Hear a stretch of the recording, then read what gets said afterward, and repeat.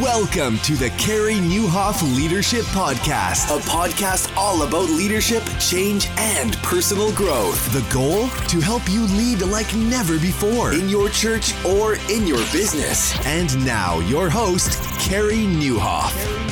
Well, hey, everybody, and welcome to episode 363 of the podcast. My name is Carey Nieuwhof, and I hope our time together today helps you lead like never before. So excited today to have John Tyson back. And if you know who he is, you know the level of conversation we're in for. Today's episode is brought to you by the Leaders in Living Rooms podcast. Check out Leaders in Living Rooms at Apple Podcasts, wherever you listen to your podcast. It's one I listen to, and by Remodel Health. Visit remodelhealth.com/Carey to learn more about how your organization can save money on health benefits and get access to free resources. Well, it's one thing to talk about what's happening in the world. It's another thing to have the kind of conversation where you can actually analyze what's going on. And I'm thrilled to bring you my conversation with John Tyson. He's been on before. As you know, that is a rich vein that we can tap into with John. And he actually is a COVID survivor, talks about how that impacted his family. And we have an interesting conversation about what we might be missing by our desire to rush back to normal. I thought this was one of the most important conversations so far that I've been able to have. And then how to rest deeply in an exhausting era. I think we're all slowly waking up to the fact that, oh my goodness, whatever this isn't going away right away. And how do you tool up for that? I'll be trying to bring you all kinds of resources on that this fall as well as we head into this. John serves as the lead pastor of Church of the City in New York City. Originally from Adelaide, Australia, he moved to the US 20 years ago. He is the author of The Burden is Light and his latest book, Beautiful Resistance. John, I think, is one of those people who will be read decades from now. And the good news is he's got decades ahead of him in terms of his leadership and also his writing. So thrilled to have him back. Hey, I am a podcast creator. I'm also a listener. And one of the podcasts I've come to love is Leaders in Living Rooms. And Sean Morgan, who's been a friend for the last few years, sits down and interviews church leaders in their living room. I was one of his first episodes. Then, of course, he made the show better. But anyway, hey, there was a great episode I listened to last week on my ride with Sean and Brad Lomenick. So I have high respect for people who interview friends of mine, and Brad's been a friend for years. We actually worked together on some projects, and he was getting Brad to say things that I've never heard Brad say, and I've spent so much time with Brad. Really, really good on the future, young leadership. We'll link to that specific episode in the show notes, but if you haven't yet checked out the Leaders in Living Rooms podcast, make sure you do that. Add that to your playlist. It's one that I visit regularly. They've got other leaders like Judd Wilhite, Brady Boyd, Aaron Brockett, David Kinnaman, Kenton Beshore, and so many others. And it's not that long. It's usually half an hour, 40 minutes, and you can get it wherever you get your podcasts. And man, I'm so excited for what Remodel Health is doing in reshaping healthcare for churches, not-for-profits, and so many others. We are moving into really weird times economically, and you're probably thinking about how you can save money. Well, what if you could actually save money on healthcare and actually meet the same level of benefits, or in some cases improve them, and at the same time still have a lower cost as an employer? By switching organizations from traditional group insurance to individual plans, Remodel Health helps you and your team tap into significant savings on health insurance. So to date, people who listen to this podcast alone have saved $1.5 million in the last year and a half on their healthcare premium. So imagine what you could do with that extra money in 2021. Right now, it's super challenging. They want to help. They've got some free services and assessments. So go to remodelhealth.com/Carey, Carey. Check out what they've got for you today. They've got a free savings calculator there, a church buyer's guide, a brand new ebook, and of course, they'll save you some money. That works for businesses and not-for-profits too, not just churches. So go to remodelhealth.com/Carey today to check it out. Thanks to our partners for being with us. Welcome all of you who are listening for the first time. If you haven't subscribed yet, please do so and share this with your friends. I think you're going to want to share this one. So without further ado, my conversation with John Tyson. John, welcome back to the podcast. It's great to have you. Thank you so much for having me back on, mate. Your podcast was the highlight of my podcasting efforts around my last book. So really enjoyed that conversation and very, very glad to be back. It was a rich conversation. We will link to it in the show notes. And that's one of the things in the time that we've had together. I always find that the waters run deep, and your thoughts really challenge me. And it's just good to have you back. So I want to start here. Here we are. We're recording this in the summer of 2020. You are right in the heart of Manhattan, New York City, and right at the heart of COVID in the United States. And I believe your entire family was infected with COVID. So I wanted to start with just this, how has this impacted you? I want to hear a report from the heart of New York City on this crazy 2020 we're having. Yeah, man. I was in Hawaii at a YWAM event. And at the start of the week, it was I think COVID's going to go a little bit nuts. And by Thursday, I was changing my flight to get back. And then I think I got COVID that Sunday at our live filming that Sunday. So a ton of folks got sick as a result of that. Was that in New York that you think you contracted it? Yeah, that was in New York on 45th Street. So you were doing live worship services. Live worship. I think someone in that room had it. Really? And so this would be, because we all know the dates, that would be the first weekend of March, March 9th or so? Yeah. Wow. Yeah, that's right. And I basically went out for dinner 2 days later and just felt slightly off and had a sore throat, and then woke up at 2 a.m. and felt like I was dying. It was so visceral and immediate. I remember thinking, I was trying to do audio voice notes to my kids if I died. It was that real in my mind. So it was that acute. It was that sharp. You're I'm not feeling great to this might be it. Yes, I thought I am dying. And woke up at 2 a.m, felt like I was being run over, not hit by a truck, being run over by it. And about 48 hours later, it sort of lifted. And then it took me about another 10 days to, get to about 80% health. And then, however, we're probably 3 months on the other side of that. I'm basically back, but I do notice some issues with my lungs. My kids basically both slept in a couple of days in a row, and that was all they experienced. My daughter said, I have a headache, I'm taking a nap, and that was her experience of COVID. My son slept for 16 hours and was I think I'm done with COVID. My wife got it after me, and she was in bed for a month solid, she was dying. It was horrific. And all the advice was don't go to the hospitals because I was just worried about overcrowding. So that they said, unless you cannot breathe. And so there was a couple of times we were I think we just need to go in. And so you didn't go to the hospital, or did you? No, she went to the hospital after the COVID flattened. And because she ended up getting bilateral pneumonia, and then they thought she had blood clots on her lungs. It was all super hairy. And so she did go into the hospital for that, but they basically sent her home and said, take these medications. There's not a whole lot more we can do if it gets worse in a week. And that was, 30-something days, and it turned around. And then she's now at about 90%. She's not fully back, but she's doing a lot better. So. And you are pre-existing, relatively healthy, under 50 adults who lead an active lifestyle. Yeah. I'm like an out of shape rugby player, but I'm super active. I probably in a typical day walk 7.5 miles. So today I've done 6 miles or whatever. So it's pretty active. And we just got hit by it.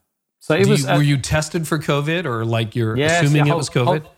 Whole family. Yep, whole family was tested. We all have confirmed antibodies, and that's the only positive going forward.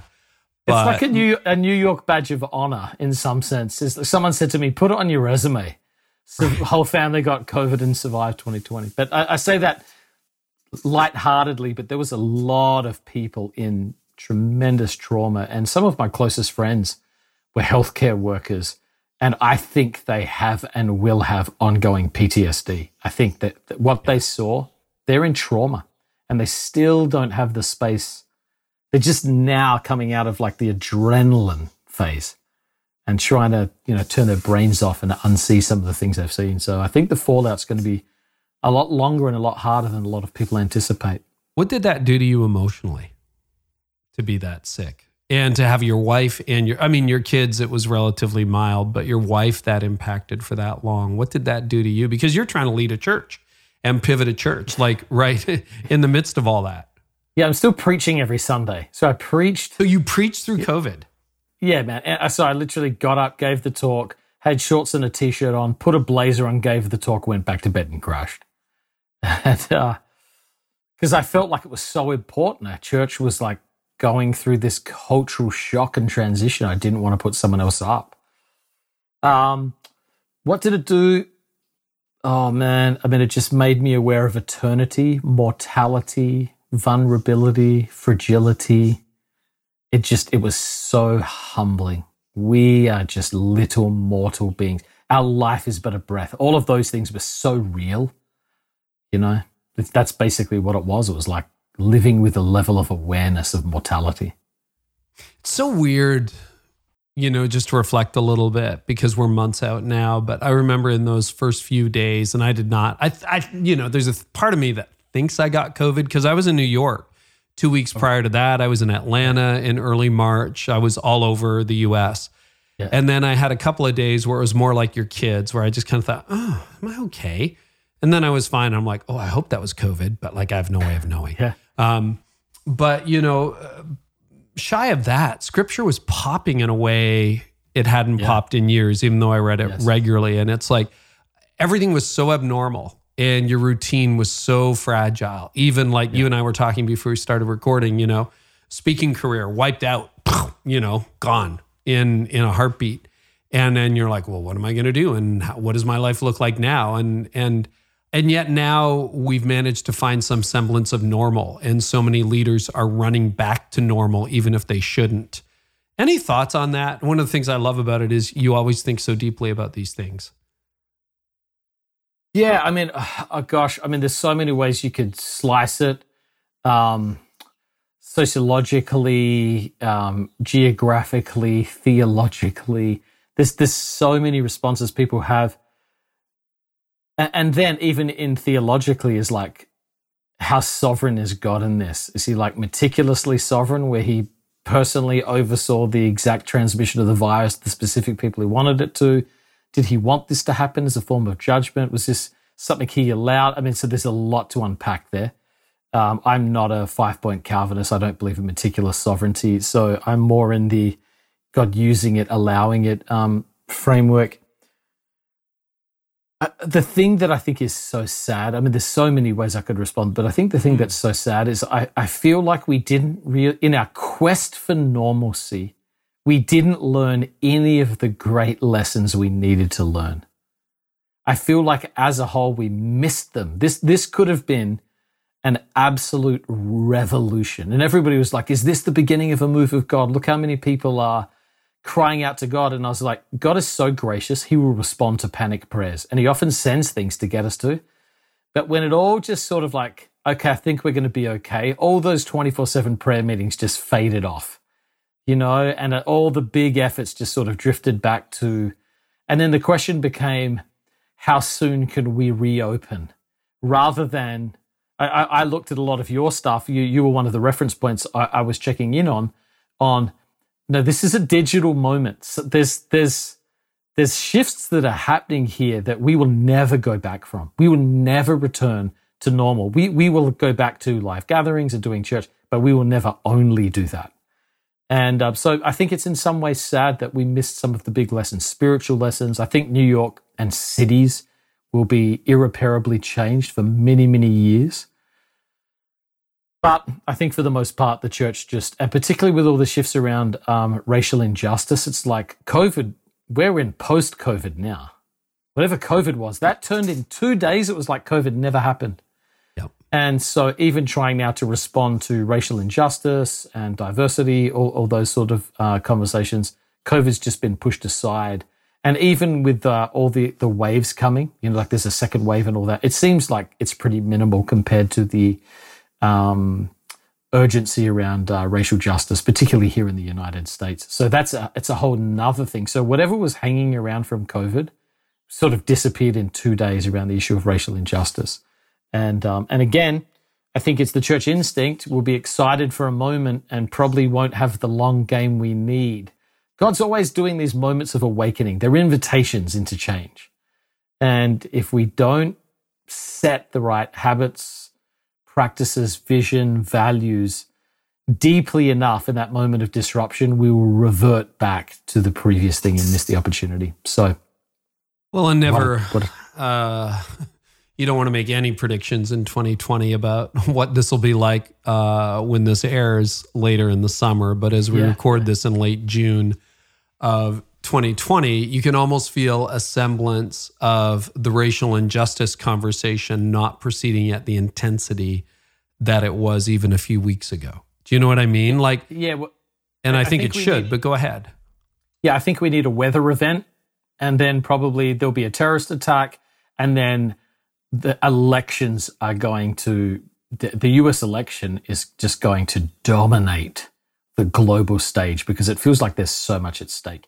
I mean, we can talk about, are we living in a Chinese century? What is the future? But truth be told, in Adelaide, Australia, where I grew up, they are doing protests for George Floyd in Adelaide, Australia. We are still in an American-centric reality. You know, the unjust, horrific death of one man on a street in Minnesota shook the world out of America. And it changed the global conversation in many, many places. So I think the follow-through of that is going to be, will there be change in the White House that carries the current cultural momentum around justice into a political reality? And so it feels like this is going to be a very, very high-stake election. And honestly, if Trump wins, I think the level of not just protest but rioting is going to be just staggering. And it won't be that. You think it'll be a violent election one way? Oh yeah. I mean, I'm on 45th and 9th in Manhattan, so I'm 2 blocks from Times Square, and I'm almost on a piece of paper in the center of a diagonal line between Trump Plaza and the Javits Center, when that election happened. And my wife actually got stuck in the middle of the Not My President protest trying to get home. And she said there was sort of an energy in the city she'd never encountered that was sort of terrifying, the level of angst. And I think we're definitely going to see that again, regardless of the outcome. I think I was going to say, I think that could go either way. I mean, whether Trump wins or loses, I'm worried a little for America. As two non-Americans, you living there and me holding a green card and spending, until now, a lot of my life in America. It's really interesting to see this happen. You said something about a terrorist attack and a weather event. I just want to follow that logical chain down. What did you mean by that? I wasn't 100% clear. No, I mean... You mean just make 2020 more complicated, That's right? exactly right. Okay, You can't make any predictions. It's like something's going to impact whatever moment we're in. It just feels like that's the kind of year. One of my favorite little single panel cartoons I've seen this year was an asteroid and an alien hovering in the orbit of Earth, and the asteroid saying to the alien, "Oh, are you next? I thought I was next. Okay, you go ahead."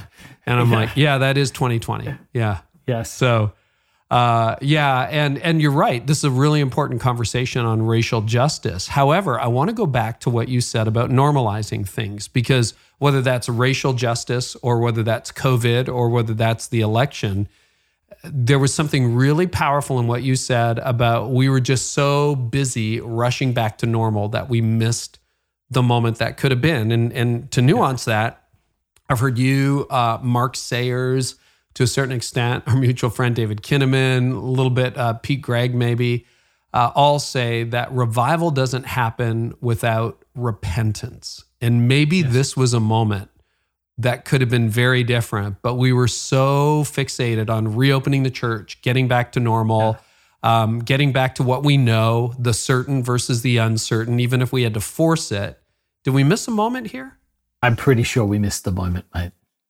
I'm pretty sure. I go back to, I read an article, it was called The Coronavirus Experiment, and it's my one takeaway from COVID it's my one core practice I've stayed on. And it was written about a missionary named James O. Fraser, who was a missionary up in the mountains of China. And he basically did this experiment in total obscurity. There's a book written by his daughter, I think, called Mountain Rain. I very highly recommend it. Very inspiring account.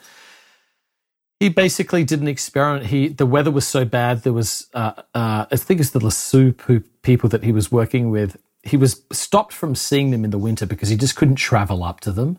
And so he said, I'm going to do an experiment. I'm going to minister in person to the people I can get to. And then I'm going to devote prayer to the people I can't reach. And at the end of the season, when we all gather again as a community, I'm going to see the spiritual growth of everybody.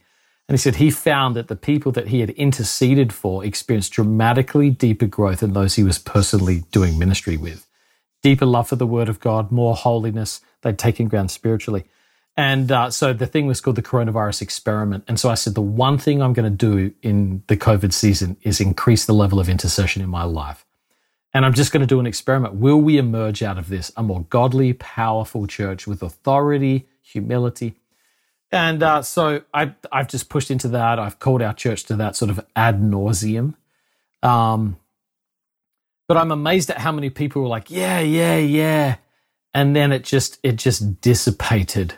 It just sort of dissipated back to, I said, shame on us if 50 years from now, when our grandchildren ask us, what did you do in the coronavirus? And all you can do is tell them the list out the shows you watched on Netflix, and that's what COVID amounted to you. And I think tragically, a lot of it happened. My favorite little cartoon, this is going back a little while now.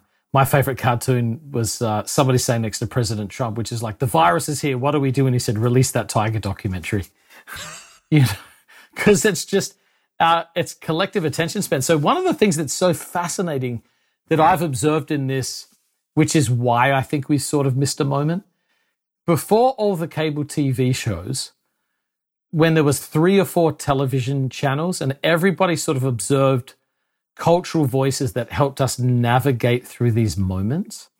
And then America fractured into screens and hundreds of channels and YouTube and all the rest of it.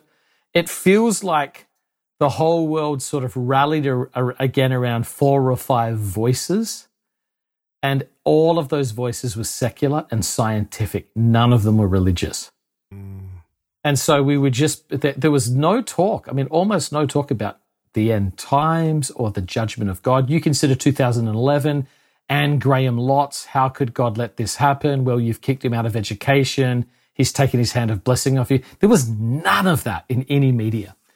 And so I feel like the Christian's attention span, because of the guiding voices, 4 or 5 guiding voices, were all about science and protection and normalization and fear. We got our eyes off God. And so with those voices saying the goal is reopen, everybody said, I guess that's the goal, reopen. Yeah. Christians also, once you know what a community fears, they're so easy to manipulate. And Christians fear being uncompassionate. Like, we do not want to be uncompassionate. We do not want to be seen as selfish. So anytime someone says doing this is selfish, we're like, we'll stop then. And so I think, again, all of the tensions about meeting in person and, opening the economy, like these were all distractions from Jesus, who was like, I'm knocking at the door of the church, asking you to let me back in. And I don't think we heard the knock, mate. I don't think we heard and opened. Or we opened the door and we're like, be right back, Jesus. Like, come in. I've got a few things I'm going to take care of.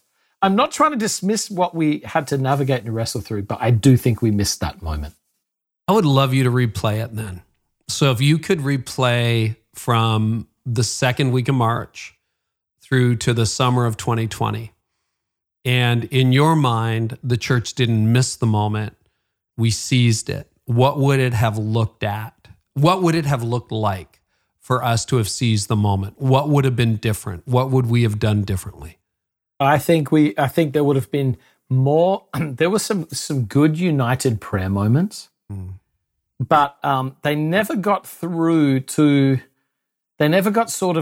breakthrough level prayer. And I'm not trying to paint some sort of like Gnostic levels of spiritual authority and power, those sorts of things. But there's kind of a desperation. There's kind of a desperate prayer, like one author called The Power of Crying Out. that with your children, they have different cries. There's sort of like the whine, and then there's they're looking for you and they're yelling. But there's that like, oh gosh, they didn't breathe for 3 seconds because they're inhaling to burst their lungs. And that cry moves you, and you would drop everything. You know, it's not a fake cry. We're coming. Right. Yep. So I think we never got to that level of desperation, and so I would have stayed on deep internal examination about the church's failures and self-reliance. And so, what are we being stripped of? All of the false things that we relied on. Therefore, in the stripping, let's turn our hearts back to God now. You know, I think sort of what happened with Jehoshaphat. You know, he's surrounded by a force he can't control. He calls the people to fast and pray. They come and appear before the Lord, even infants in mother's arms. They appear before the Lord and they say, we don't know what to do, but our eyes are on you. And so I think we didn't quite get there collectively. We got drawn into debate instead of intercession. And so I wish some Christian leaders had risen up and given spiritual direction to call the national church to repentance and introspection. So, you know, instead of the 4 or 5 medical verses and scientists, it would have been Christian leaders giving advice and calling for united prayer. And some of this did happen on a local level, but we never took that start into the next level, which I think would have been churches doing deep examination and repentance. And maybe the Black Lives Matter stuff is another jolt of God for the church to have a moment of examination and repentance. You know, so like, let me show you something you really got wrong. And then it's like, if we're not willing to walk into that, like what is left What's for left? God to get our attention? I'm scared at the thought. No, I'm just thinking through even the prayer as I participated in my own prayer life and, you know, watching the general prayer collective, so to speak. And I think you're right. It abated quickly. I also wondered, John, if a lot of our prayer was for protection and return to normalcy. You know, if you really look back at that. Right. Yeah, that's exactly it was like, right. Lord, heal our land. It was, Lord, make the virus go away. It was, Lord, let us reopen our buildings for Easter. Whoops, summer. Whoops, as soon as possible. Yeah. And, you know, with that, you know, what are you going to tell your grandkids one day about what you did in coronavirus? I think too often the answer is, I just went back to whatever was safe and normal and what I knew, and I tried to pick up where I left off. Yeah. Yeah, I wonder if that's the narrative. Yeah. Yeah, the fundamental flaw is we got our eyes off God. Yeah. That's the root of it. Like we wanted God to fix things and to respond to things, none of which are necessarily wrong. You cry out when you have needs, but we got our eyes off God and we got onto solutions rather than letting God tell us what the solutions He wanted to be were. And so, look, I'm not hopeless about it. I'm just saying that really could have been something. That really could have been something. So for those who would still be in the place going, okay, at the moment I'm hearing this, you know, the best time to plant a tree is 25 years ago. Second best time is today. Can there still be redemption, or did this ship sail? Did we miss it? Like, can there still be, or you're like, nah, we missed our collective moment? I'm curious what you think. I mean, only God knows that. God is so merciful. We're always invited in. I preach to our church on Sunday. You know, there's that verse where God says to His people, I looked for a man to stand in the gap for the land, and to build up the wall, but I found none. And it's like God sadly says, and I sound all like super prophetic, which is not my like default tone. He said, therefore I will have to pour out on them my anger and pay to them according to what they've done. And I was like, God is almost like so sad that He's not asking for everybody. He's just looking for a few. And He's like, I couldn't even find a few. And so, yeah, we can always press in, and we may not see some sort of national change of attention, but you could certainly see it in your church and in your region and certainly in the culture of your life. So, yeah, it's just turning back to the Lord with all of our hearts. A couple of things that really surprised me, having not been through a year like this before in my life, was I was surprised at the rapid advance of two things. Number one, denial. just like this virus isn't real, it's a hoax, it's all everything from that kind of extreme view to I'm sure we all have immunity somehow, that this isn't really a big deal and I can go shopping and I don't have to wear a mask. And listen, I don't like masks either, but I get it. Like, so there's that sort of denial thing.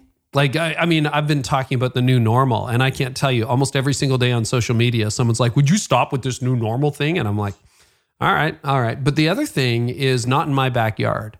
So you being at the epicenter of the disease outbreak in the early stages in America, heart of Manhattan, New York City, I couldn't believe the number of leaders who are like, oh, well, I'm in the Midwest, so that doesn't really impact me at all. And like all that distancing and like, that's like another country over there and we're okay over here. And I'm just wondering for your take on that, like the denial and the not in my backyard, or that's not my reality, or that's not my context. And over here, we're just fine.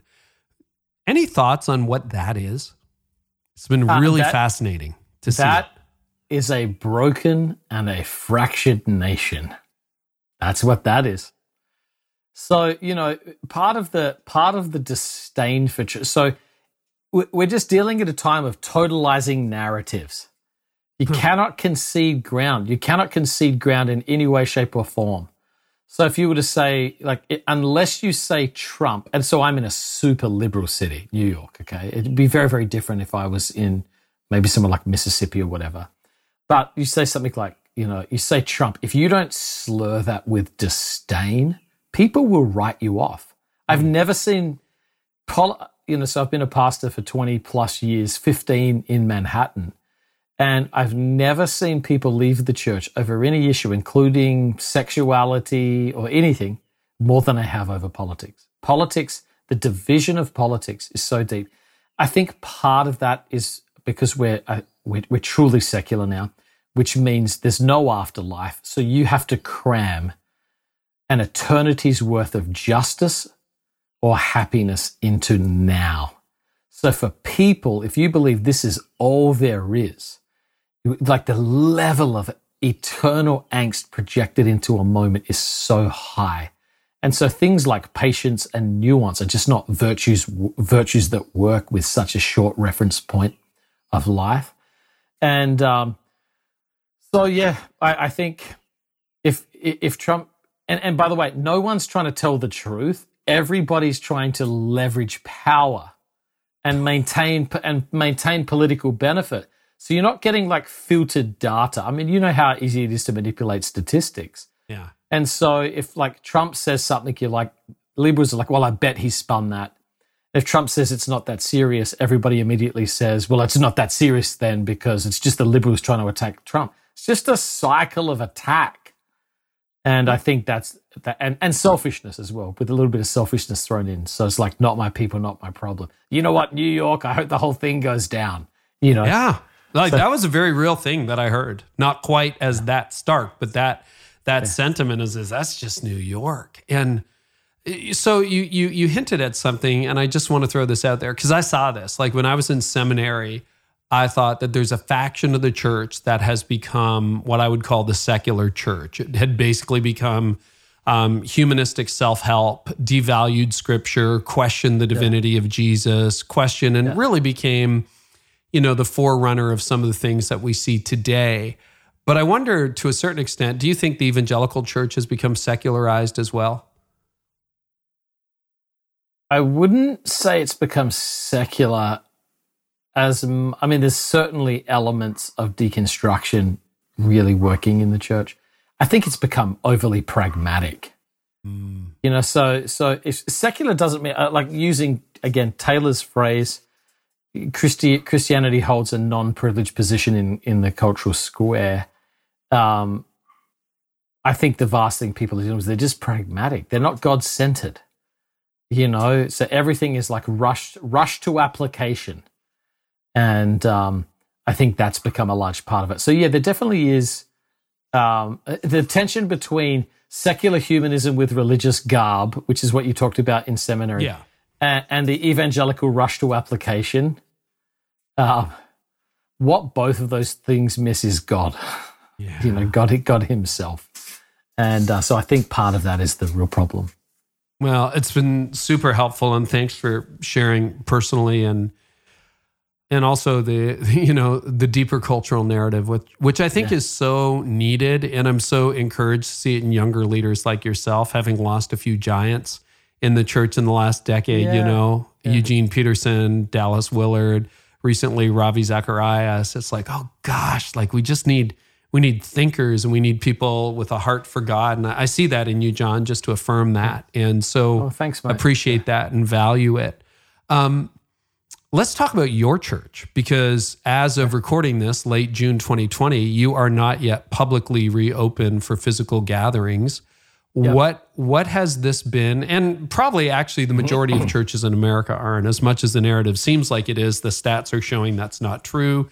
In my own country, in Canada, the small churches are reopening, but we're going to stay closed for a while for practical reasons, maybe not theological, but like it's going to be super awkward for a long time. What has this done to Church of the City in New York, and how are you navigating this season of being online only? It's so funny because at the start of COVID, I was like in total heartbreak lament, and part of it was, we had been leaning in so heavily with like all the urgency I had to seeking God for spiritual awakening. It was actually a conversation with David Kinnaman that like really shook me. He basically said, bar a genuine move of God and radical discipleship, statistically, we've lost the church. We can't get it back by human means. And that just sort of shook me to the core. And that was a part of like what made me do that, the stuff with my son, the how to be a better dad stuff. And then the other part was like, we just got to press in for prayer. And I've talked about this concept quite a bit, but it's like in sports, the clock determines the play. So, to try and, I'm going to mangle this, I can tell already, but to use hockey as an example. I don't know sports very well, so we'll just we'll just let people leave comments, okay, and write in. So go ahead, John. So if you're in the Stanley Cup and which is probably again American hockey, gosh, I'm just failing. I fail. No, it is. Canadians would hold that very dear and sacred. Okay. So in the first moments of the game, you're urgent, but you're excited, but you're patient because you got time. But if you're down by a goal in the last minute, you're going to pull the goal. Yeah, you're going to push. It's just the urgency. The clock determines the play. Like the final minutes, scoreboard, you got to go in. And I just had this sense, this is a moment for radically seeking God. And I was trying to think a little upstream. Right. Which is like, how do we get ahead of a divided church with the election this year? Let's just press it to seek God. And mate, I'm telling you, we had so much momentum, spiritual momentum in our church. Altars filled with people weeping, seeking God. I mean, like it felt like the breath of God was on us. And then the next week it was like, welcome to online worship. And we were not good at it. I felt disillusioned and disheartened by that in the first week. And now, several months in, so I was preaching 5 times on Sundays, 5 services, 3 locations. I mean, it was a very, very large workload. And now I really like where we are. I would be happier if we could get small groups going in homes, which we can't do and won't be able to do this summer. So what it's done to our church is, I'm super proud of how our church has pivoted. We've had, our giving has not gone down. In fact, it's gone up. People have been very, very generous. We did a church survey. 30% of our church left New York. Left the city. Is a thing, right? I had that on my question list, deurbanization. But so 30% of your church just went elsewhere. Yeah, but the almost all of them plan to come back when possible, out of not just work, but a sense of commitment to the city. We're like, this is the greatest opportunity in our lifetime for 2 things: to buy real estate, and it's the greatest opportunity to repair the reputation of the church by being in the middle of brokenness. This is our Nehemiah moment. So our church has really bought into that vision, but it's been very awkward. Our team's done a great job. Our groups have done very, very well. We've offered courses that have been very well attended. We found a sustainable rhythm for online worship. and we will never not have online again. Online is a part of us. How much was that a part of your a strategy prior to COVID? Oh, absolutely zero. We had right. no strategy. You were totally in person, organic, like. Yeah, and we would film the gatherings and put them online. We have like our podcast is probably 10x our attendance on a Sunday. So we have a good podcast listenership. I have a leadership coach who was pushing me saying, your church is bigger than just who's showing up on Sunday. There's people who are responding to your sort of combination of like cultural engagement, charismatic bent with sort of biblical thoughtfulness. And he said, you've got to figure out how to serve these people. And so we had that floating around in our head. But the other factor that's made us take this really seriously is like we have people that are New York exiles. They've lost their jobs. They can't come back. They won't be back, but they feel like they're a part of us. And so how do we love them and serve them? So I'll be honest with you, I did possess a little bit of a online consumer mentality. Like people online, it's just consumers. They go to multiple churches. And I'm not saying that's not there. That's just not my lens anymore. It's an unhelpful lens. Like you can even control that. Right. Like you can even control that. The only way to control it is to password protect your site and make people who come live access it. And to me, it's like, that's pedantic. We're trying to spread the gospel. So that's basically, we pivoted. I'm pretty happy with how it's gone. I'm just genuinely pastorally thrilled with our people's hearts.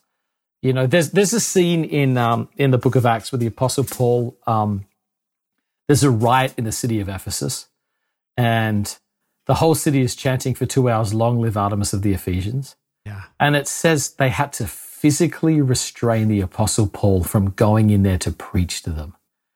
And I have this talk for our church called Let Me In There. What kind of belief do you have to have in the gospel that you're like, this is I've got them all in one place. Let me in there. I believe the gospel can shake this city. And so I said, I want to be a let me in there disciple, and I want to have a let me in there church. And I'm so pleased that most people's efforts has been like, let me in to the brokenness of New York to rebuild whatever it looks like after that. So the core is solid. There's been a breathtaking emphasis on prayer that we actually had built a very, very strong prayer ministry before this. It transitioned online, and that's the best thing that's ever happened to us. How have you done that? How have you brought prayer online? Just Zoom prayer meetings, man. Pretty it's as simple as that. Yeah. So we would, I don't have the statistics because the person running it is out on paternity leave right now. But so our church had 4 hours of prayer a day in a prayer room happening in person in a prayer room in the middle of New York City. And so all we had to do was click a button, and now people are joining us from around the world. So I would say there's some elements going online that have been disproportionately accelerated. Some elements I'm torn about. Some elements that haven't been as good. But overall, it nets out to it's been a very positive experience for us, and we will push through online. What are you torn about? Oh, I believe there is something powerful about being in the room with like an embodied faith. You know, like taking the sacraments together, being able to lay your hands on someone and pray for them. There's reasons the Bible has small little belonging clues, like greet one another with a holy kiss. And, you know, in Roman society, those very, very small things, normally not done between classes, these were like little symbols that said, this is a new humanity. And I think there's ways you only get that live. I also miss preaching to an audience, but not through a camera. I love the power of the gathered people of God for worship. So, but again, it's a false dichotomy to say it has to be either or. That's what I've lost. I've lost the false dichotomy. You wrote a comment in one of your articles that I had our whole team talk through, which was saying does online count is like saying to a mall, does Amazon count? Yeah. You know, and I was like, that's the truth, man. That's the truth. This is God's put this here to extend the reach of the gospel And as long as personally, as leaders, we are embodying what we're preaching, like we are literally living into the way of Jesus, so that when people get close, they say, this is a real life. That to me is the main thing. So live deeply and share broadly. That's the vision. Well, it's really interesting too, because someone like you, to a certain extent, like myself or some other guests like John Mark Comer or so on, or even Mark Sayers, we have all experienced what I might call disproportionate influence. In other words, my church isn't the biggest in the country or the biggest in the world, but God's given me a platform for whatever reason that reaches millions of people. And I don't really understand why. You look at, you have global impact through your books and so on, and through the ministry that you've done over the years. And so does some of the others, that we've mentioned, or Ann Graham Lotz, for example, or, there are so many Annie F. Downs who preaches in Nashville. Yeah. Just this disproportionate impact. And that happens because of the internet. We don't own TV networks. We don't own radio stations. It's happened because of online and viral. And I don't know why the church shouldn't benefit from that. Like, I just don't know why the gospel can't travel along those same lines. One of the questions I've gotten a lot, which is, I'll just pose it to you. I don't know that there's an easy answer, but I get this every week or so online. Somebody says, what about the theology of all this? Because you're right. I've been the proponent of pay attention online. I'm banging that drum every day, whether people are listening or not. And I get a lot of pushback to it, but people are like, what about the theology of all that? And I'm like, yeah, sometimes the theology just has to catch up. Any thoughts on what is the, and I'm not sure it's fundamentally different, but any thoughts on the theology that would accompany a broader online presence for the church in the future? Yeah, I mean, you would have to pass it out. I mean, I believe that the church should be an embodied local community under the rule of spiritual authority, church elders, receiving the sacraments on the regular. I mean, that's what I think a local church is. So I'm not advocating getting rid of that at all. But, so then, is there, so I'm thinking of a few verses just sort of off the top of my head. 1 Thessalonians. You became an example to all the believers in Macedonia. The word of the Lord rang out from you. In the Greek, literally means to trumpet, to herald. And so there was something happening with the Thessalonians that the whole region heard about. That's interesting to me. So, when Paul says, your love is known amongst all the churches. I have no need to add anything to it. So, what a church carries and embodies can have a reputation that is known around and spills around. And then you think about you get out of the context of church and then you talk about ministry or mission or the preaching of the word or the spreading of the gospel. It's always crossing barriers. In an unauthorized way, some Greek-speaking followers of Jesus went to the city of Antioch. They crossed the boundaries without apostolic authority. And the apostles had to come and they sent Barnabas to come and see. And it says, when he saw the grace of God, he saw it. And so the gospel is always bigger than the church. It's always crossing boundaries. And as Paul said, the word of God is not chained. It's not chained. You can't chain it up. So there should always be an overflow impact of the message of the gospel and biblical teaching to help other people. When Paul says, once you've read this, send this to the other churches or have them read that too. So there's a desire for shared ministry and shared authority. What are people resisting? That's the question. It's why do people push back on it? It doesn't even seem that controversial. Well, I think there's probably a few things. They're resisting consumer Christianity. So they're worried that by taking in extra online content, people will not participate fully in the life of their local church. There's probably some legitimacy to that. But that's not just local church. That's all the information they're taking in that weakens their involvement. They're probably worried about the concept of celebrity pastors. Sometimes that can be insecurity or jealousy. Well, God, I'm better than him. Why not me? Which makes you then impugn people's motives. He must be a narcissist if he can push himself that far out. And then again, I think sometimes people are worried that some of the preachers get popular do seem sort of like they don't have a profoundly deep theology. Yeah. And so like it's interesting. Someone like, say, John MacArthur, Grace to You, or Charles Stanley. I'm thinking of the older guys that have been pushing out tape ministries. Chuck Colson. I mean, these not Colson, Swindoll. Yeah, Chuck Swindoll. These guys have been sending cassette tapes in the mail. There's always been people who've had larger ministries out of their local church. I think it is the celebrity theological thing that people are resisting right now. That's probably my take. No, I think that's fair. And I would say under some of the questions, and I don't really know because these aren't long dialogues, but I think theology is an attempt to understand, but it can also be an attempt to control, right? It can also be an attempt to, well, unless you fit my super hyper narrow definition of what is approved and what is not approved, then it can't really work. And I think there's a certain element, like when you talk about even in the book of Acts, I just finished reading Acts chapter 10, and there's a sense in which Peter's world is turned upside down. He gets this vision of the ministry actually going to the Gentiles, which would have been almost complete unfaithfulness to him from his worldview. And then he sees, Gentiles worshiping God, and they have the gift of the Holy Spirit. And he's like, well, I guess I can't really stand in the way of this, can I? And God's already shown me. And there's a certain sense in which I think we're moving into that new era where, and I would just encourage leaders who are listening to reflect on, I know this has been a great, rich conversation so far, and there's much to go, but that drive to go back to normal and to normalize or to revive what was, as opposed to embrace the mystery of what could be or what is, because I think there's a lot of fertile ground there. Any final thoughts on that? And then I want to talk about New York and a bunch of other stuff.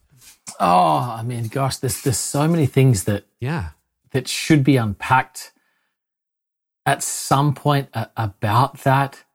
But I think that we've said enough. We'll probably get in trouble enough for what's already been said. Talk about New York. Yeah, I think we've managed to alienate everybody, which is good. Yeah.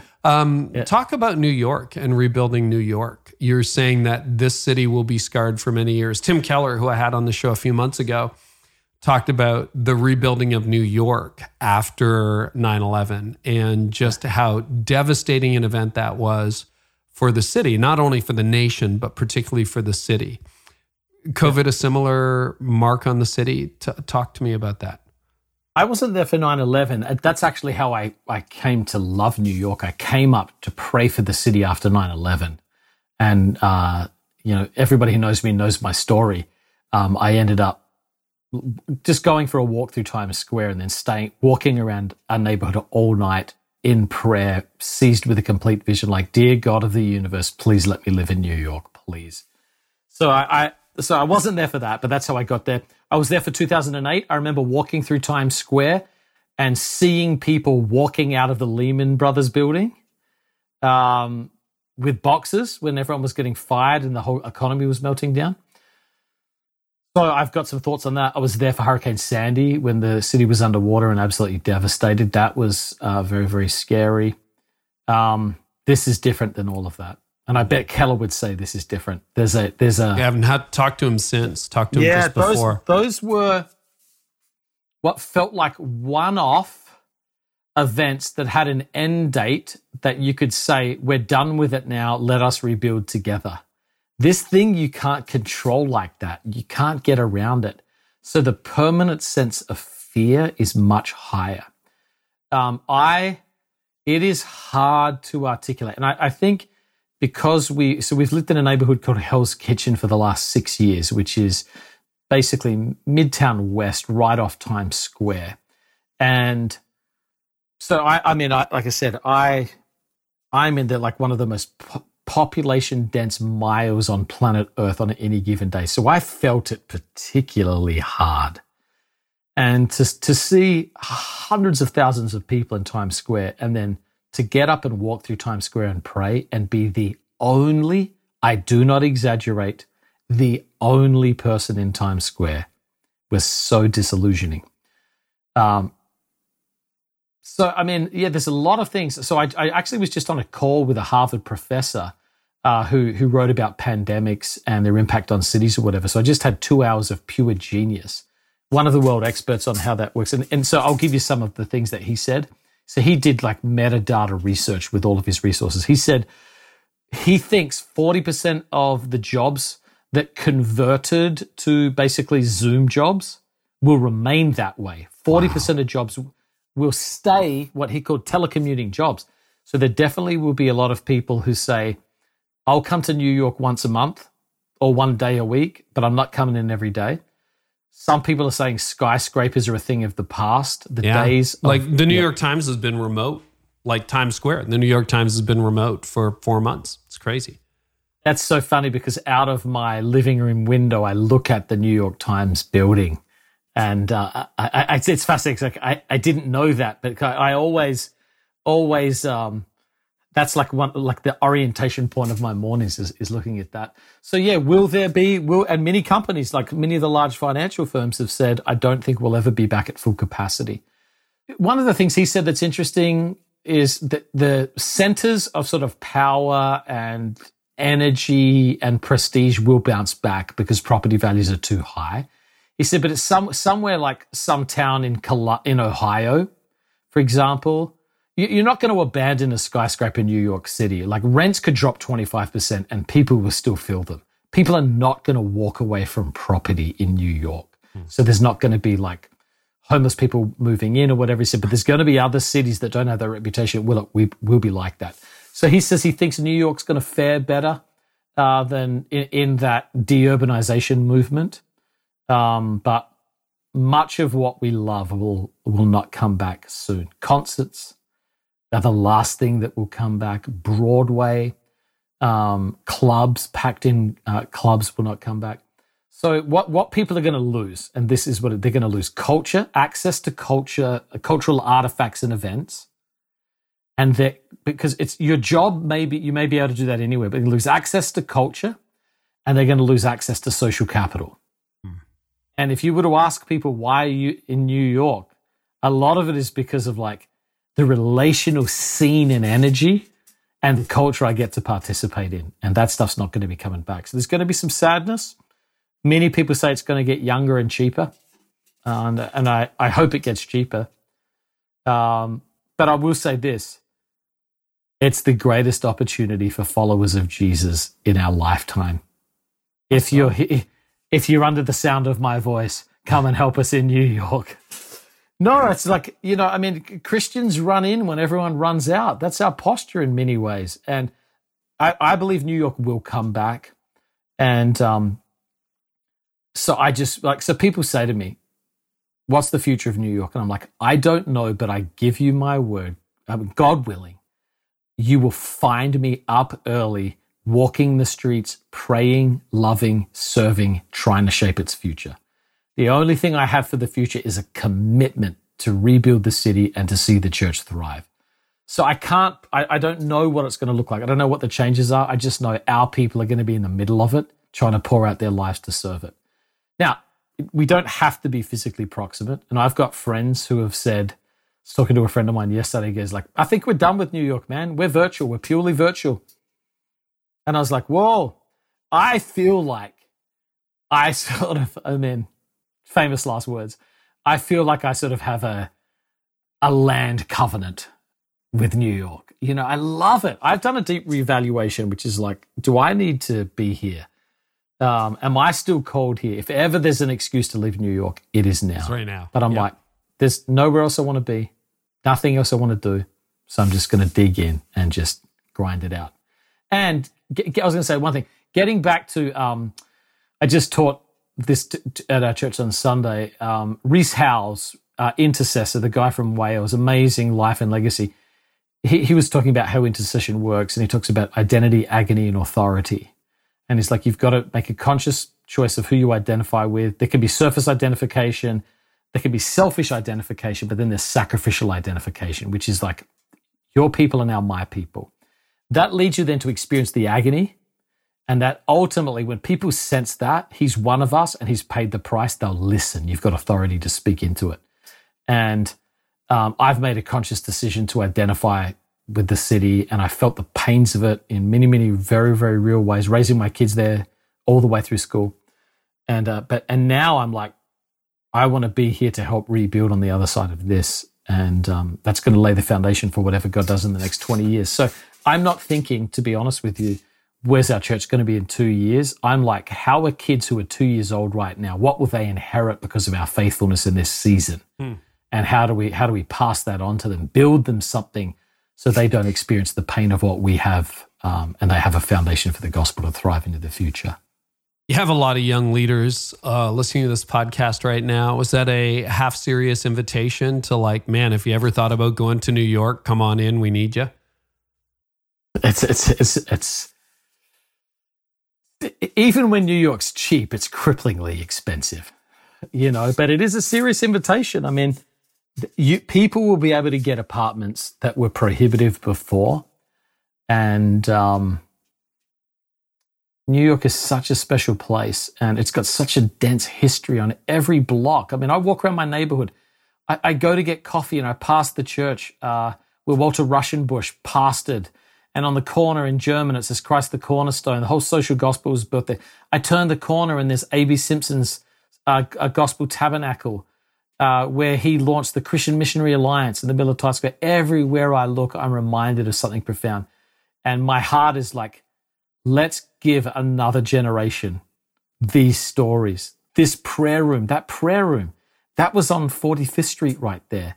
These guys did their gatherings in this building. Like, we love the legacy. Let's build it for another generation. So it is a half serious invitation. One of the things that really inspires me is, with increased mobility, for the most part, we're in an exceptional year.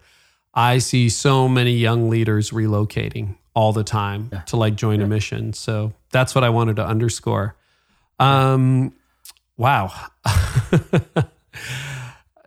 I wanted to ask you this question, and it hasn't really come up in the context, but when you look at your viewpoint, and I think this is an increasing issue in America and Canada and in the Western world, you would hold views on, everything from one way to Jesus to sexuality to other things that would be very, very deeply countercultural to the ethos of New York City or even America.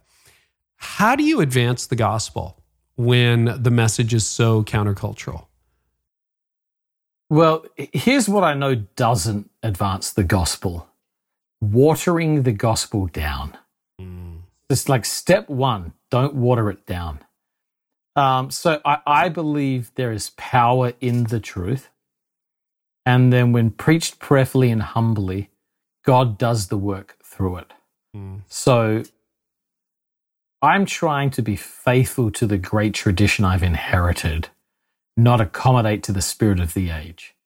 So how do you do it? I mean, there's a concept. I read this amazing book on the power of persuasion and communication. And this is something I've been talking about a lot. There's a concept called the sacred core. And every community possesses a non-negotiable at the center of it, where until it's acknowledged, you will not get any openness to respond. You have to acknowledge the sacred core of a community. So for the gay community, many gay people think, you know what Christians want? They want to pray the gay away. They want gay people to become straight. And so if you can acknowledge, I know that there's pain in your heart because you feel like in order for God to love and accept you, you have to become heterosexual. And I just want to say today, that's not true. The gospel is not a gospel of heterosexuality. Gay people must become straight. The gospel is the gospel of the lordship of Jesus. It has all sorts of implications. And but I want to acknowledge what it's like to grow up and to think, oh gosh, I feel about the same sex the way that my friends feel about the opposite sex. And then to go to bed every night hoping when you pray to wake up and it be gone and then it not be gone. And then to be terrified to tell your youth pastor, and then to look at gay porn and then feel like you're in an even deeper cycle. And then, I just can't imagine all of that. And then to show up in church and hear that your pastor's going to be speaking on Jesus in the gay community. Gosh, you must carry so much like anxiety and fear of being dismissed and judged. And so that's how I opened my talk on Jesus in the gay community. I have several gay friends, and they came up to me and said, I totally disagreed with your talk, but I felt like you understood what I'd been through, and so I was willing to listen. And you did challenge me on a few points I hadn't thought through. Now I disagree, but thank you for acknowledging you understand my journey. So again, that's not that's around persuasion. And so in this book, they basically said there's three kinds of conversation. There's prophetic, there's pastoral, and there's persuasion. And the church has predominantly, particularly on moral issues, had the prophetic tone. Personally, the pastoral, but we haven't even had persuasion in our framework. And I think that in order for the church to get a larger hearing, we have to start with persuasion, then the pastoral, and end with the prophetic. Particularly around morality and issues of justice, you probably need to start with the prophetic, and we're seeing that now. But particularly on issues of sexuality and other controversial issues, we need to say, how do I persuade? And Paul did this in Acts 17. He starts very, very far away from repent. You're wrong. He starts with, hey, you guys are spiritual. I see this. I see this in you. Yeah. And there's a hunger in you that's leading you to something. It's what Keller calls our subversive fulfillment. You come up within their story and you give it a surprise alternative ending. And so I try and do that a lot in my preaching. So don't water it down. Understand the sacred core, and then preach in a humble, loving tone. And so one other thing I would say, when I first moved to New York, I was doing a tour of Christian leaders, just saying, what advice do you have for me? I'm a new pastor. And one guy, Stan Oakes, said to me as a college professor, I said, give me what I need to know about pastoring in New York. And he said this. It was an amazing meeting. He said, woe to you when all men speak well of you. That was Jesus. And that was the meeting. And they're like, I was like, okay, man, I got it. So you've got to break the fear of being liked. They crucified Jesus. They crucified him. If your desire is to be liked, forget it. Forget it. There's no way you can present the truth, no matter how skillful you are, in a way that it does not spark riots and create controversy. That's what it's done all over the world through history. Don't be an idiot about it. Don't be unsensitive, but you've got to break that fear of being liked. Good word. John, you got a brand new book.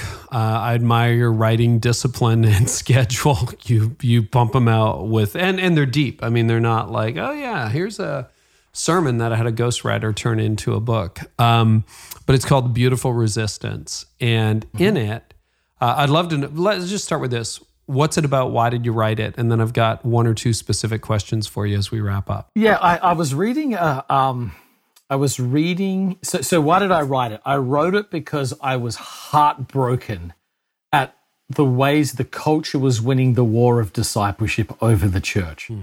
People were being formed into the image of the world to a larger extent than Christians were being formed into the image of Jesus. And that was like breaking my heart pastorally. Several things happened in my congregation that I was like, I felt like, as Paul says, I was in the pains of childbirth, like Jesus has got to be formed. So I'm reading a biography of Bonhoeffer by Charles Marsh, called Strange Glory, and he has this scene in Bonhoeffer's life where Bonhoeffer's running Finkenwald, his seminary, and Bonhoeffer's like in it, super intense, and his friend is concerned that it's too intense. There's what he calls so much spiritualism, and he basically comes to visit Bonhoeffer. Bonhoeffer takes him on a rowing trip across a river to where Hitler is training troops. He stands on the banks of the river and points to where Hitler's training troops, talks about his seminary, where he wrote Life Together and Cost of Discipleship. And he basically said, to summarize the conversation, what we're doing at the seminary has to be stronger than that, what Hitler's doing forming his army. We have to raise up a generation of Christians whose formation is stronger than that of the Third Reich. And then they row back. And I was like, gosh, that's the moment. It's a prophetic image. Here's what he's up against, and here's what he's working on, a little ragtag group of disciples. So who won? The seminary was shut down. Half the leaders signed allegiance to Hitler. A bunch of them were arrested. Fast forward 70 years. Bonhoeffer's a hero. His books have changed the lives and inspired millions. The German church is deeply repentant. Germany's paid billions in reparations to Israel. There's shame in the culture about what they went through. A deep shame, having spent time in Germany, a deep shame. Yeah. Yeah. So it worked. His formation was stronger. So it's about potency, not size. It's about potency. So I was so seized by that. It made me start asking the questions, what are the Christian practices that actually change people, that actually do the job of formation. And so I tried to like pick out some of the most neglected and potent ones and preach on these. So when I was putting the book together and I had a few friends read it, they were like, the concept's really clear, but the practices are like kind of disjointed. It doesn't flow beautifully like Celebration of Discipline, where there's 3 kinds of disciplines in quadrants. And I was like, yeah, because I try to pick the potent ones we're not good at, where we're failing. So what are some of those disciplines, John? So fasting, always a popular one. I hate fasting. It's probably the most transformative discipline in my life. What it means to honor people in a culture of contempt. So like, what is the practice of honor? And how is there potency in that? What it means to agape love someone in a culture in cancel culture. Like, what does it really mean to live in that? What does it mean to celebrate in the midst of cynicism? Like, why is defiant joy something that Christians have to fight for? Hospitality, like how do we create portals of belonging in a culture where everybody is turning everyone into the other and pushing them away out of fear? And I feel like all of those things, when done, catalyze something in the spirit that shakes us and wakes us with a confrontation that has the power to produce change. So there's a few others in there, but that's I like I told you, I haven't got my hands on it, but I can't wait until I do. I would love to ask you about rest. So leaders, when they hear this, are somewhere, I don't know exactly when it's going to air, in the summer of 2020, or perhaps much later. They're listening to it a year or two down the road. People are tired like I've never seen, like just kind of exhausted, fatigued. It's Levi Lusko was on this show and he said, it's like we finished running the race and we thought, oh, great. And then someone handed us a bicycle and we realized, oh, this is a triathlon. Oh, and by the way, there's a swim afterwards. You've thought an awful lot about spiritual formation, about rest, about rhythms that renew us for the long haul. And you're now a COVID survivor. So you got that, right? What would you say to leaders who are just really tired and they're like, John, I don't know that I can do this much longer. What would you say to them? Unless you do something different, you won't. Yeah. That's the truth. You know, one thing, I don't know if Keller said this to you. I don't know where I heard it. I just heard it from Keller. He was talking about his response after 9/11, and he said a bunch of his staff and team jumped in and just ground it out in a heroic response. That was on the show. We'll link to it in the show notes. Yeah. Yeah. And 18 months later or whatever, like a ton of those people were gone. Yeah. Like they just burned out. And what I would say is like you've got to So here's what I would say. What we're dealing with is a replenishment problem right now. And because we've experienced disproportionate exhaustion, we're not going to be able to just use our regular rhythms of rest to acknowledge it. You're going to have disproportionate replenishment things. And they often feel trivial in the midst of so much crisis. And you can often feel guilty doing them. So you've got to, it's all the classic like drains and gains, but they feel like a luxury, which is like, how can I read poetry and go for a 2-hour walk when people in my congregation are dying? And it's like, you will be dying if you just let adrenaline burn your life out. So you've got to find those life-giving practices and you have to level them up. So you've got to reevaluate your foundational ones that sustain you in normal ministry. And then you've got to match new ones for this current season of ministry. And if you don't do that, you're going to be toast. So it's so interesting. People have said like, COVID's a forced Sabbath. I'm like, I've never, since Easter, something happened at Easter where I've never worked so hard in my life since Easter. I mean, I am just pulling monster hours. And I'm also pulling monster rest. And I just realized I've taken real criticism. I've taken real criticism from people. And my response is, I understand that. I've been here 15 years and I'm genuinely asking God for grace to put another 25 in. And so what you can count on is my faithfulness and my dependence. And I'm giving you all I can, trust me. And so that's why I've definitely practiced the Sabbath. I've had very intentional new rhythms in the mornings and the evenings. To be honest with you, the number one thing I've experienced is mental exhaustion. Yeah. It's funny because my physical rhythms are good right now. Like I'm getting enough sleep, I'm taking time off. But I was saying to my team this week, like I'm just mentally tired. I feel like I'm contented out. And I have all these ideas. It's not like I'm out of ideas. It's just like the energy to produce them is lower. And I've been thinking, it's not just time off. Time off's really important. Like take your summer break, whatever you need to do. But it's really about time on and how we spend our time on. And if this season is unprecedented, we probably need some unprecedented rhythms and renewals that are going to take us. What have been a few things that have kept you, from burning out or in the game so far, as you say, after Easter, having worked harder than you ever have? Like what? Yeah, I mean, filling the heart with beauty. That's been something that's huge. I love poetry.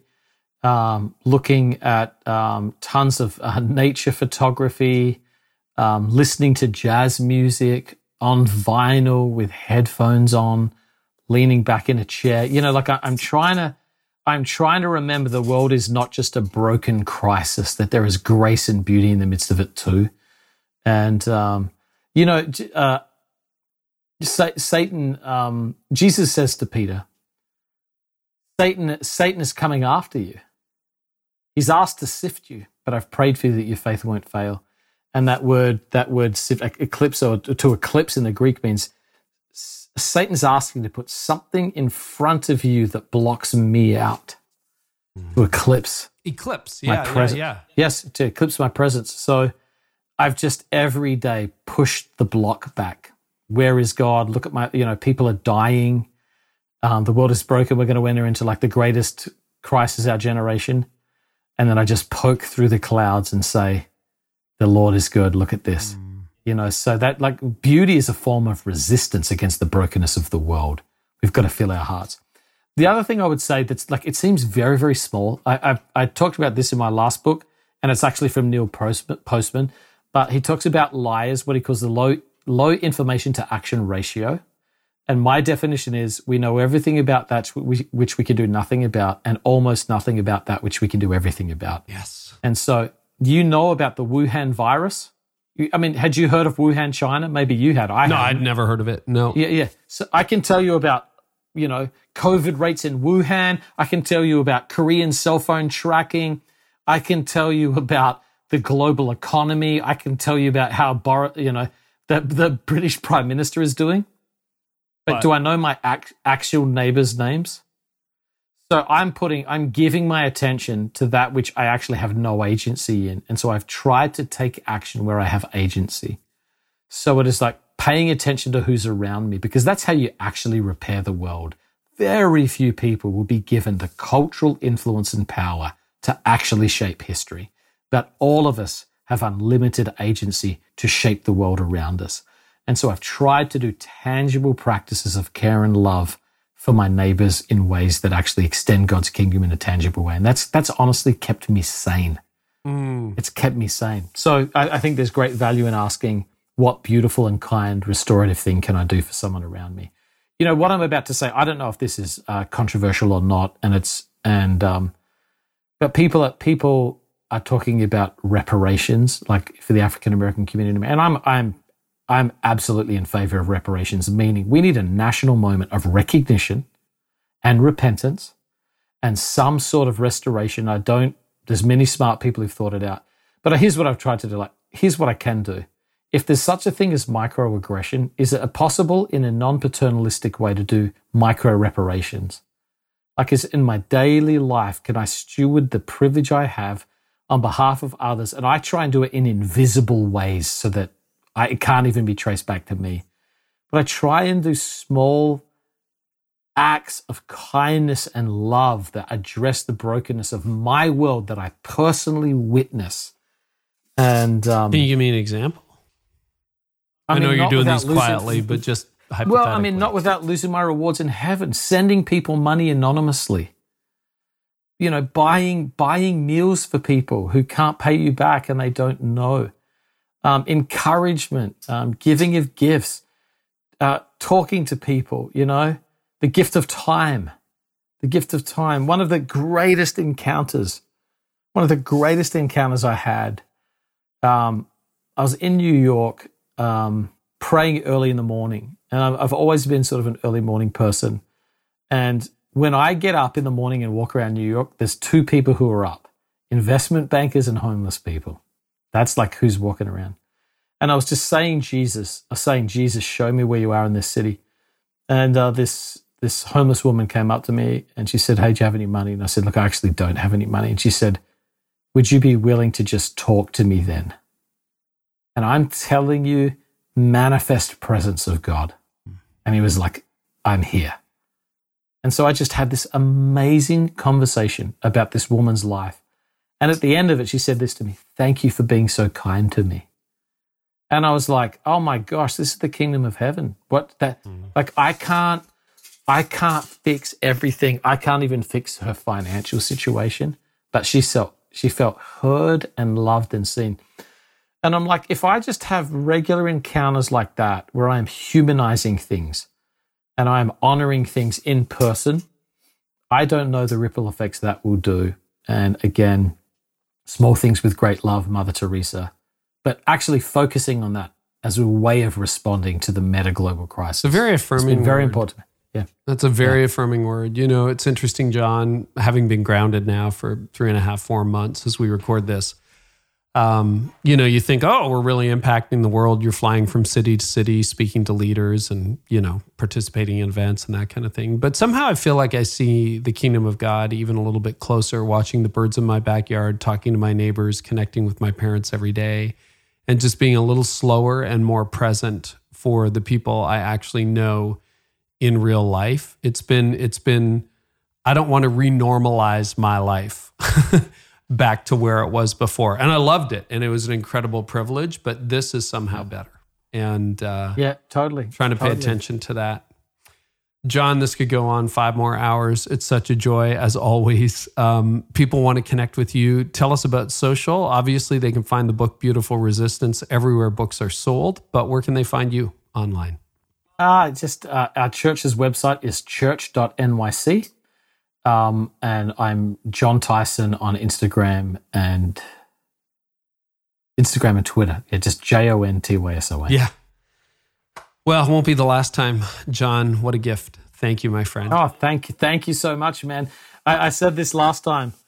You ask questions that get under the surface and get to the real issues. So I'm always really, really enjoy these conversations, and I'm very grateful to be on the show. Likewise, and thanks for being willing to turn on the microphone for this one. Thank you. Yeah, no worries, mate. Well, that was a good drink from a clear stream of water. And if you enjoyed that, you may want to check out the show notes, including transcripts. And we got a link to everything we talk about. So you can find that at careynieuwhof.com/episode 363. For those of you who like to listen to the end, we do a What I'm Thinking About segment. And what I'm thinking about right now is what are the characteristics of churches that will be in decline 5 years from now? So what are the decisions that are being made right now by leaders that are going to move them into a place where they're like, oh, I wish we could get 2020 back, because by 2025, they're in decline. And I think those rules have changed. So I'm going to talk about that in just a minute as we wrap up. I do want to let you know what's next on the podcast. And who have we got next? We've got, we mix it up around here. We've got Nick Wallenda. And one of the things I really enjoy doing is cross-disciplinary learning. So he is actually a tightrope walker. You may know him. He's had numerous national TV specials. He's the first man to cross Niagara Falls on a tightrope. He's done wire walking across Times Square, the Grand Canyon, and more. And I think we learn a lot when we run into people who don't do what we do. And I learned a ton from Nick Wallenda. Here's an excerpt. The reality is that fear is real. And the only way to get over that fear is to push yourself through it, step out of your comfort zone and do it. And as you do it more and more, you go, okay, well, this isn't so bad. This is actually good. And you realize a lot of times I think our greatest callings are behind those closed doors, that we need to walk through. So I more than anything encourage people to be bold and don't listen to negativity. The training stuff alone on how you train to do wire walking, I just think is incredible. I will never forget that illustration. So that's next time on the podcast. And now it's time for what I am thinking about. And I am thinking about the new characteristics of churches that will be in decline 5 years from now. The segment is brought to you by the Leaders in Living Room podcast. So you can learn more just by subscribing. So I don't know what you're listening to this on: Spotify, Apple Podcasts, Overcast, my favorite app. Just look up Leaders in Living Rooms. Sean Morgan is the host. That's SEAN, Sean Morgan. You can find him there. And particularly check out the Brad Lomenick episode. That one's really interesting to me. And Remodel Health. Go to remodelhealth.com/Carey. Save for your organization in 2021 on healthcare while giving the same level of benefits, if not better, to your team. So, so what is going to happen 5 years from now? And I think right now we're in one of those moments where churches are making decisions. Leaders are making decisions. Some of them are going to lead you into progress and growth in the mission in the future. Some of them are not. So I spent some time thinking about this, and I want to share with you real quick 7 characteristics. You can find more, by the way, on my blog. So if you want to get, a daily dose of leadership stuff, make sure you just text my name, Carey, to 33777. We'll make sure you're on the email list. You won't miss information like this. But anyway, here are the characteristics I've been thinking of. I think one thing that leaders are doing right now that they'll regret in the future is betting everything on a physical return to church. I mean, I know it's hard. There's limited resources. It's really hard. But most leaders are seeing at the most 70% of their pre-COVID attendance back at in-person worship. Most are seeing 20 to 40%. And there's a huge group of people that have just dropped out. Plus, there's all the uncertainty about, is it safe to be back in the building or what? And, churches that are getting 70% of their pre-COVID attendance are celebrating wildly. When did reaching 30% fewer people become a win? I just asked myself that question. So I think if you're betting everything on a physical return to church, that might be something you regret in the future. Second characteristic, success is still measured by the number of people who attend physical locations. So for years, we've said, how many people were attending? What did they give, right? Let's be honest. Those are the metrics that most of us pay attention to. But what you measure as a leader influences what you value. So start getting better online metrics. Try to figure out, who am I reaching? What can I do? And how can we increase engagement? I mean, your whole city is online. And that leads us to the third characteristic of churches that will be in decline 5 years from now. Online ministry is seen as an afterthought or lesser form. So I know you have limited resources, but if you kind of go back to your pre-COVID understanding of what the internet is, you're probably going to regret that. The internet is not going away anytime soon, and everybody you want to reach is online. So do I think physical gatherings are here to stay? Absolutely, but the internet is just bigger, and I think you can reach more people. All right, characteristic number 4, all feedback comes from their echo chamber. So, I mean, if you want confirmation that everything in the future is going to be based on in-person attendance, go ahead. You can find that. You'll find your friends who affirm what you believe. You can find some articles online and some posts that are like, it's all about in-person.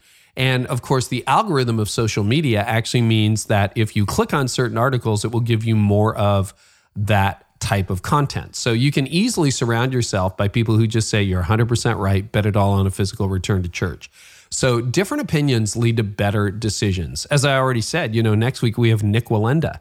And it's like, what can you learn from a tightrope walker? I think you can learn a lot. So try to find somebody who doesn't agree with you and somebody who's doing it differently. I think you will make better decisions. Okay, characteristic number 5. Churches in decline, went back quickly to 3 songs and a message as their service formats. Look, almost everyone's realized, even the smallest and most conservative churches have realized what we were doing doesn't translate well online. So most of us have innovated, and now we've got like sets on the stage, and we've mixed it up. We've shortened the message. And when you go back to in-person worship, it's 3 songs and a message. Okay, that's fine. But what are you going to do for the internet? Some pastors, you heard JP Pokluda talk about this, hired YouTubers to help with the message creation and delivery.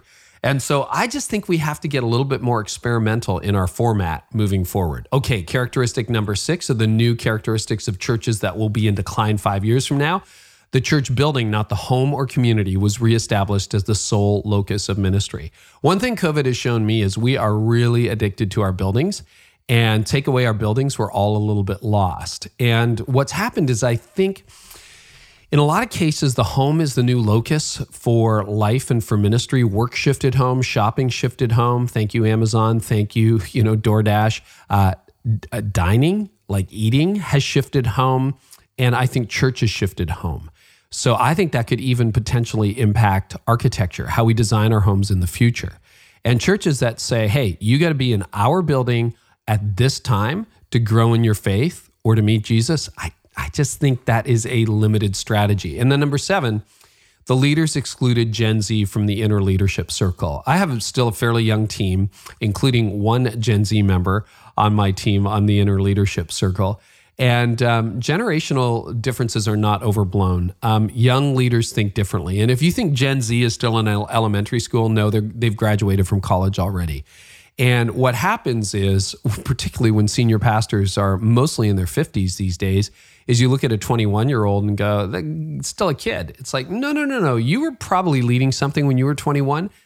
Invite them to the leadership table. They are digital natives. All right, they were 10 years old when YouTube was born and 12 when the iPhone was launched. So they have consumed and created content differently than any generation. And you will actually be reverse mentored by them. So I think that can really help you as you think about the future. So I would want to not be making those decisions right now. You can get a full version of this on my blog. If you just head on over to CareyNieuwhof.com, you'll see an article on this and much more. And again, love to add you along with 70,000 other leaders to a daily email I send out. You can text Carey, C-A-R-E-Y, to 33777. Guys, thanks so much for listening. Back next time with a fresh episode, and I hope our time together today has helped you lead like never before. You've been listening to the Carey Nieuwhof Leadership Podcast. Join us next time for more insights on leadership, change, and personal growth to help you lead like never before.